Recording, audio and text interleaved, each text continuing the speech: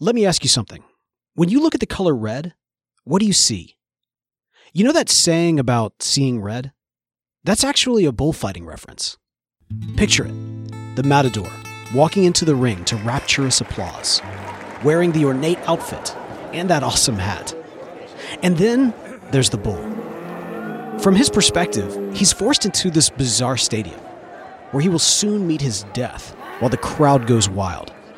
But the bull kind of keeps his composure. Definitely a lot better than I would given the circumstances.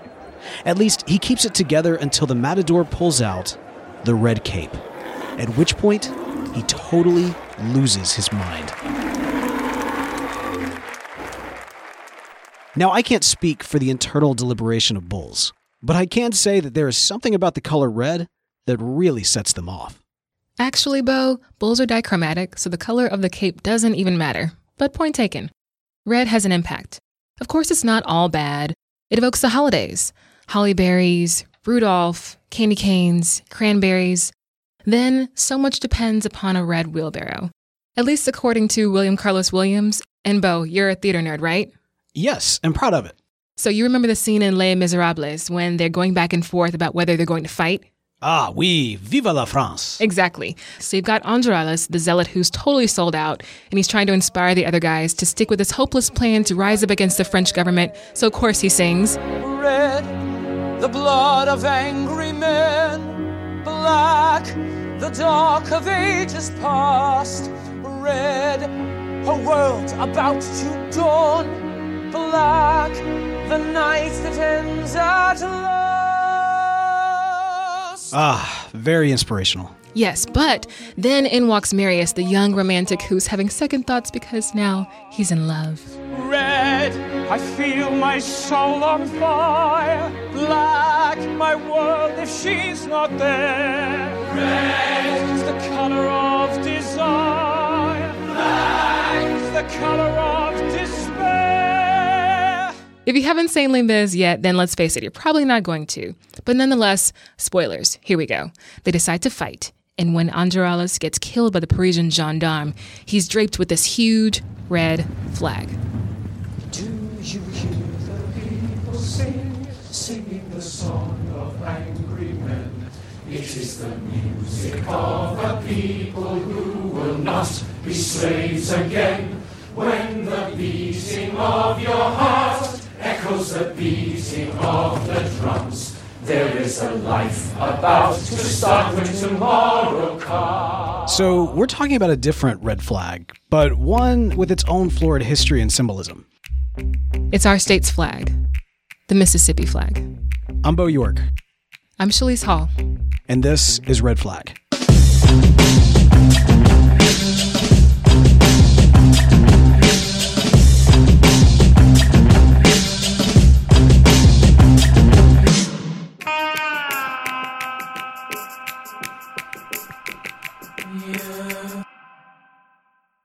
If you're listening to this podcast, you probably think you know what the Confederate flag looks like, but you're probably wrong. Right. I bet you're thinking about the blue cross and the red background. And it's true, that is a Confederate flag, but there's actually more to the story.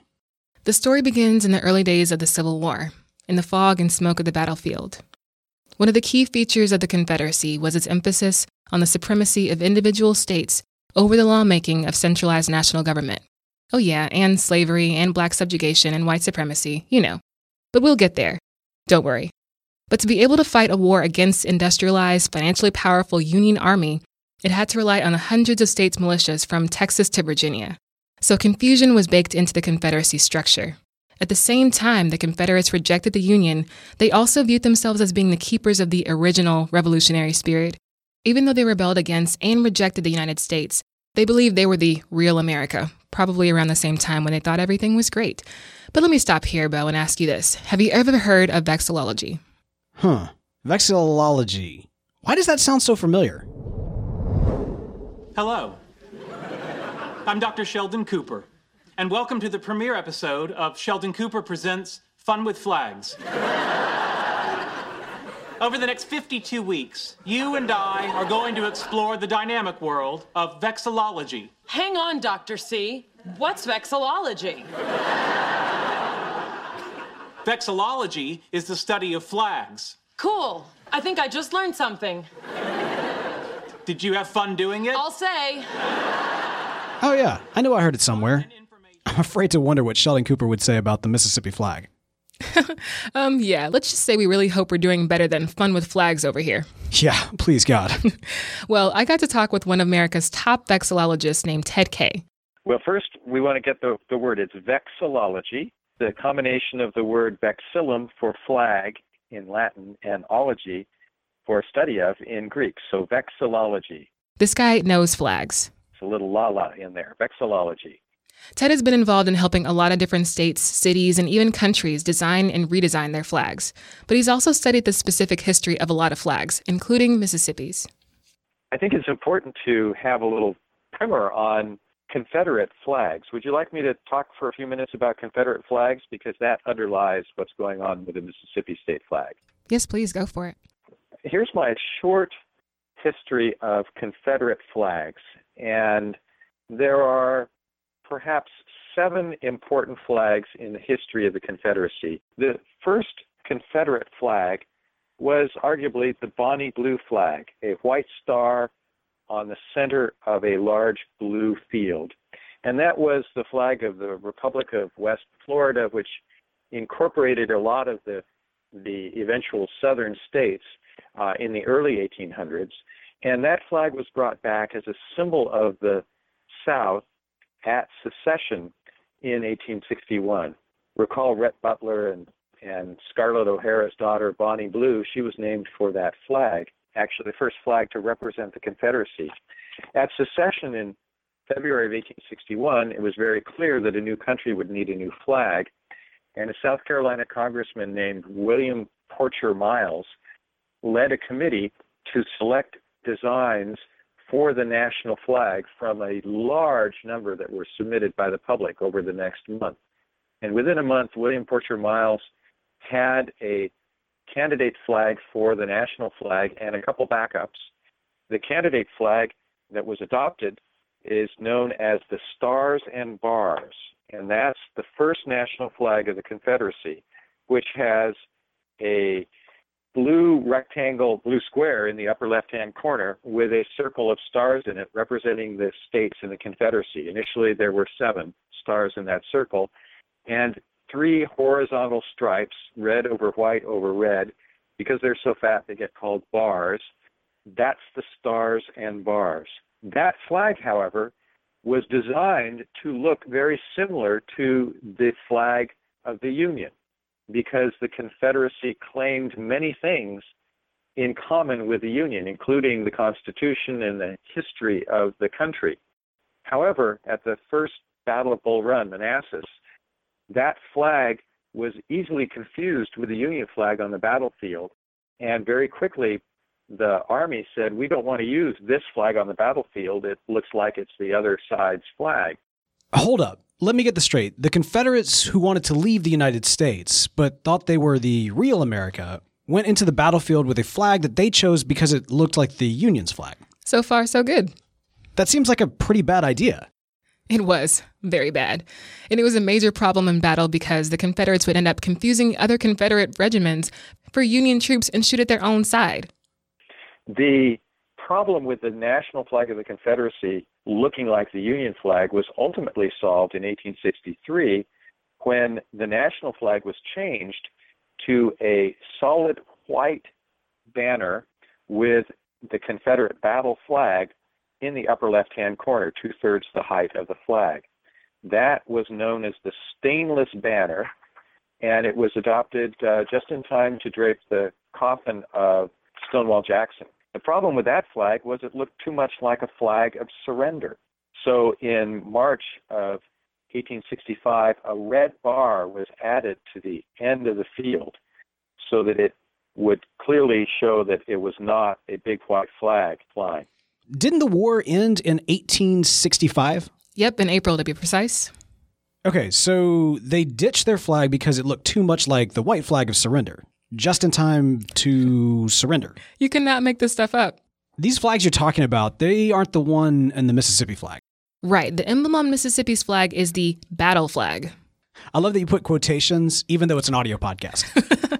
The Confederate battle flag was designed by William Porcher Miles, who was a South Carolina congressman who was in charge of the Confederate National Flag Committee. And it was his personal design as a proposal for the national flag of the Confederacy.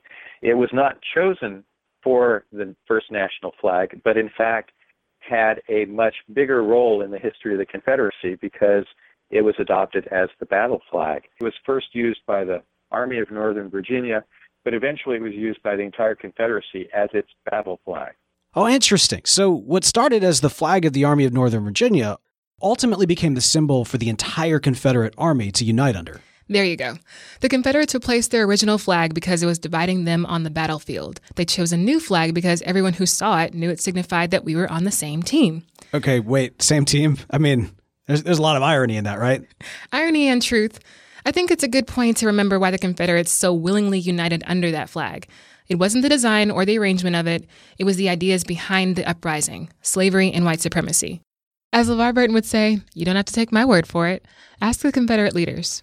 In 1861, after some states officially seceded, but before the war broke out, the Confederate Vice President Alexander Stephens gave a speech in Savannah explaining the differences between the U.S. Constitution and the new CSA Constitution. The old Constitution was based on ideas that he said were, quote, fundamentally wrong. They rested upon the assumption of the equality of races. This was an error. It was a sandy foundation, and the government built upon it fell when the storm came and the wind blew. Our new government is founded upon exactly the opposite idea. Its foundations are laid, its cornerstone rests upon the great truth that the Negro is not equal to the white man, that slavery's subordination to the superior race is his natural and normal condition. This, our new government, is the first in the history of the world based upon this great physical, philosophical, and moral truth. Well, there's not much subtlety there. No. And Bo, I'm sure you've heard white people say that the Civil War was about states' rights and not about slavery, right? Yes. Unfortunately, it's a very frequent saying. And for the people in the back, that's not true. But again, we can go straight to the source. Yeah, when Mississippi officially declared it was seceding from the Union, it published an official declaration of secession, and they weren't trying to hide anything. Here's what they said. In the momentous step which our state has taken of dissolving its connection with the government of which we so long formed a part, it is but just that we should declare the prominent reasons which have induced our course. Our position is thoroughly identified with the institution of slavery, the greatest material interest of the world. Its labor supplies the product which constitutes by far the largest and most important portions of commerce of the earth. These products are peculiar to the climate verging on the tropical regions, and by an imperious law of nature, none but the black race can bear exposure to the tropical sun. These products have become necessities of the world, and a blow at slavery is a blow at commerce and civilization. That blow has been long aimed at the institution and was at the point of reaching its consummation. There was no choice left us but submission to the mandates of abolition or a dissolution of the Union, whose principles had been subverted to work out our ruin. Not beating you around the bush here, are they? No, not at all. And according to people driving the Confederate Rebellion, they wanted to start their own country based on the idea of white supremacy, and to maintain the subjugation and enslavement of black women, men, and children. That's what they said about themselves and what they wanted. It's why they were willing to send over 290,000 free white men to die, to kill over 365,000 Union soldiers, not to mention the 50,000 free civilians and 80,000 enslaved civilians who lost their lives in the conflict. They did it because they wanted a government that blatantly rejected the concept that all men are created equal. They wanted one dedicated to the idea that all white men are created equal and that all black, African, and people of color were inherently inferior.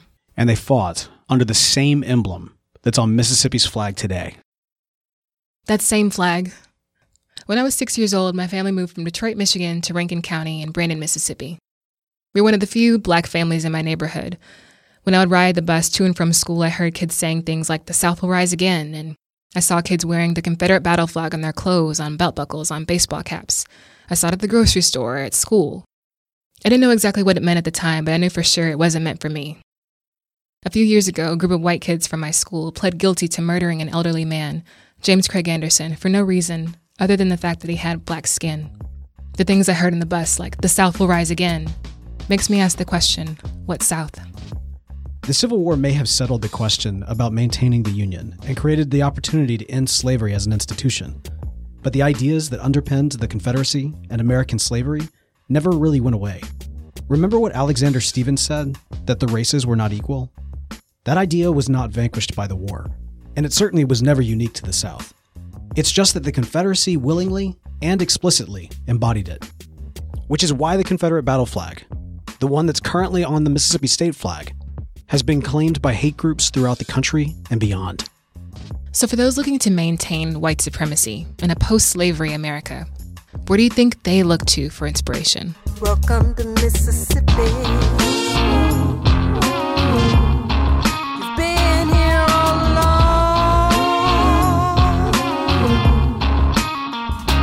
Did you die and go to hell, or did you wake up from that spell, or did you need me to remind you with this song? Welcome to Mississippi. Red Flag is produced by Podastery Studios and hosted by Bo York and Shalise Hall. Our music is by Clouds and Crayons, with additional music provided by Lokai and Tiffany. Album art by Tyler Tadlock. This episode was written by H.B. Stewart. Transcriptions by Daisy Stackpole. Special thanks to advising producers Roderick Red and Derek Russell. Be sure to see our show notes for additional credits and links to the stories referenced in this episode.